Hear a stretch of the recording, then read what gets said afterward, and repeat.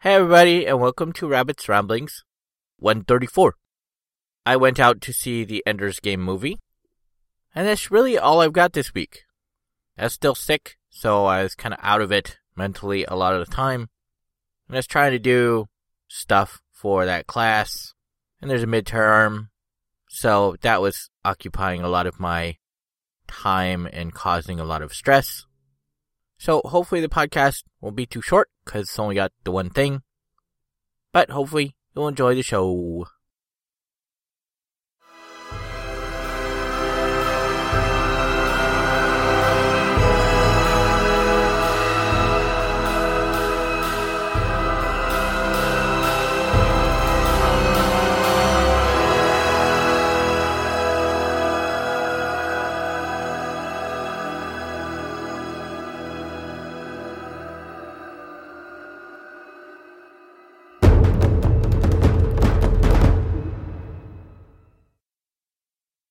So Ender's Game is now out. It is in regular movie size and IMAX. It is not in 3D, which is kind of sad because it would be pretty awesome in 3D, I think. It is a science fiction movie. It is rated PG-13 and just a hair under 2 hours long. So I would say if you're going to take, your teenagers to see it, you probably want to wait until it's out on physical media, because 2 hours, I think, would be a bit long for many of them to sit still. It is based on a popular book series. Specifically, I think the first one in the series.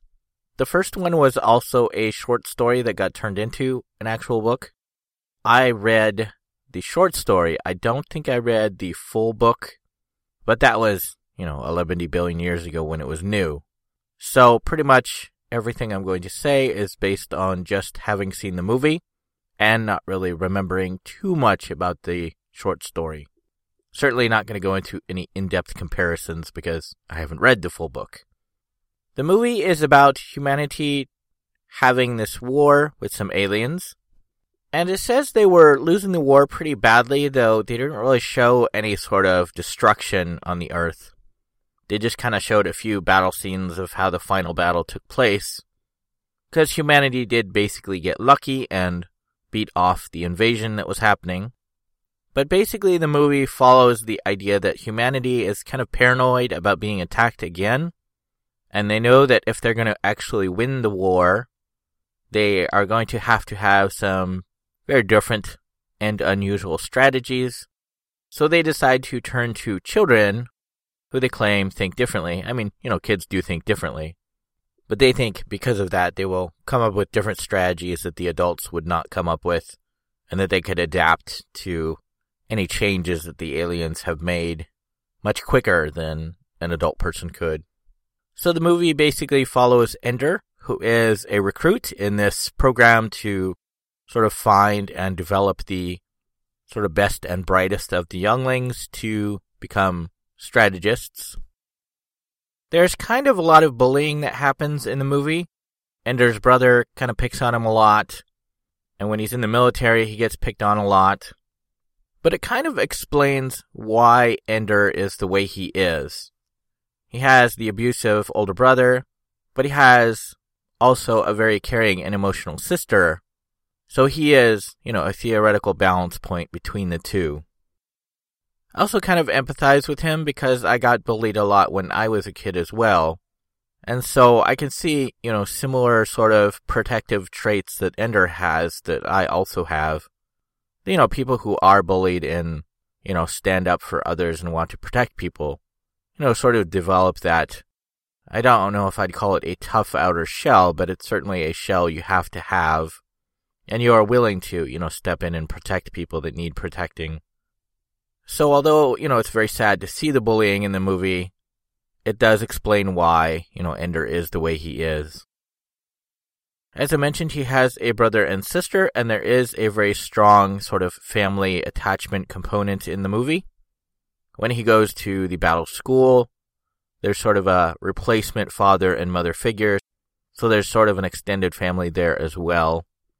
And some of the issues in the movie deal with what sort of feelings he has towards his real family, what sort of feelings he has towards that extended family, and the various relationships that form around him.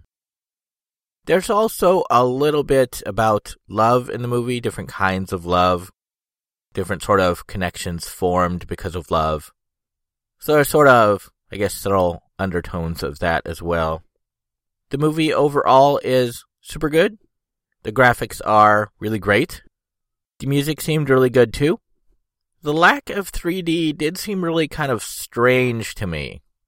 A lot of the movie takes place sort of in this battle school where they're doing various training drills in this zero-G environment. And I would think that would look pretty cool. And there's also a lot of simulated battle training of, the starships in space. And that would absolutely look cool in 3D. So it seems very strange they chose not to make it in 3D.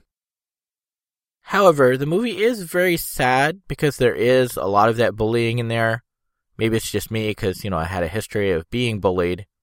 But also there's sort of this huge, massive war. There's aspects of, genocide. So it is a fair bit sadder than I expected. I didn't quite expect that much sadness and tragedy going on with it. But if you are into science fiction movies, I would highly recommend it.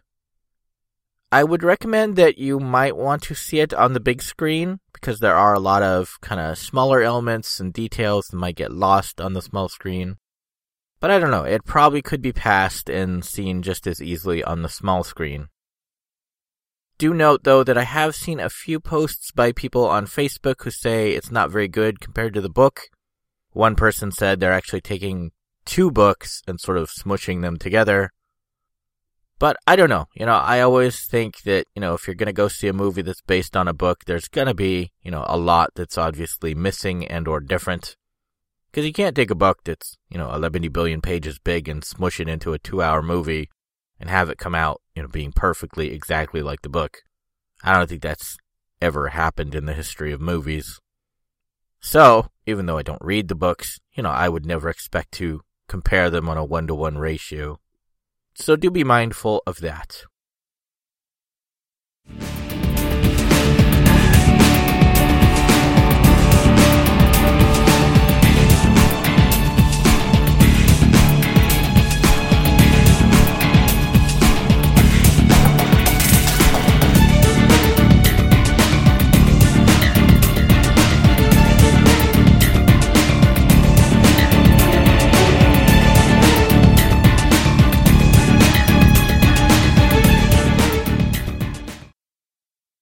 For the news this time, a quick reminder that Almost Human, a TV show, and Thor the Dark World, a movie, the second in the Thor series, are both out.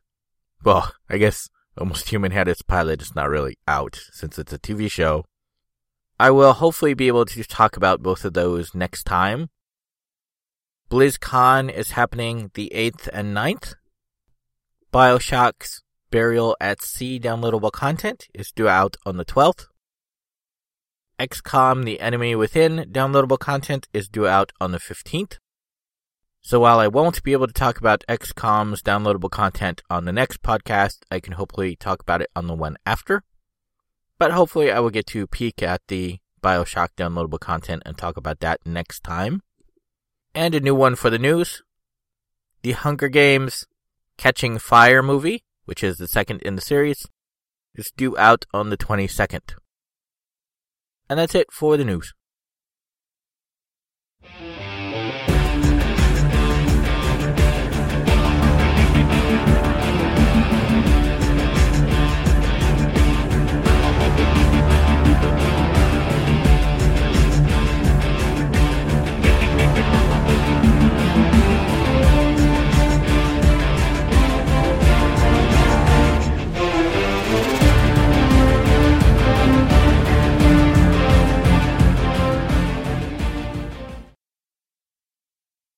So that's it for this short Rabbit Rumblings podcast.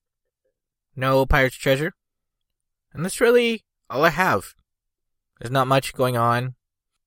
I'm still pretty sick, though I'm getting better. I think my voice is almost sounding totally normal now. Still a lot of congestion and sneezing and yuck when I cough stuff up. I think I was starting to get better, and then the cold morphed, and so now I'm slightly worse, but getting slightly better again. Hopefully next time I'll be all better and have more stuff to talk about. My class is still very sad and stressing me out, so that took up a lot of my ability to think up stuff to talk about and, motivation to talk about and play stuff to talk about. But hopefully I will feel better about that once I get over my colds and, can think more clearly. Maybe I can figure some stuff out. But hopefully everybody had a good time at Halloween, and I'll hopefully have cool stuff to talk about next time. So hopefully I will see everybody next time. Okay, thanks, bye.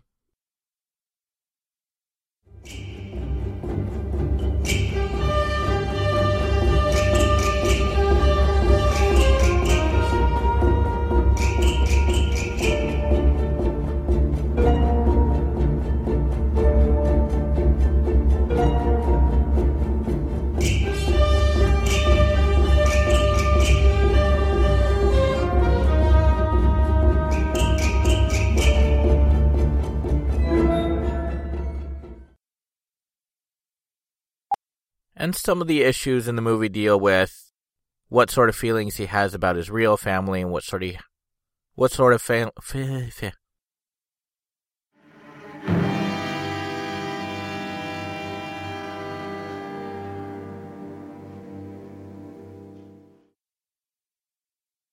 You have been listening to Rabbit's Ramblings.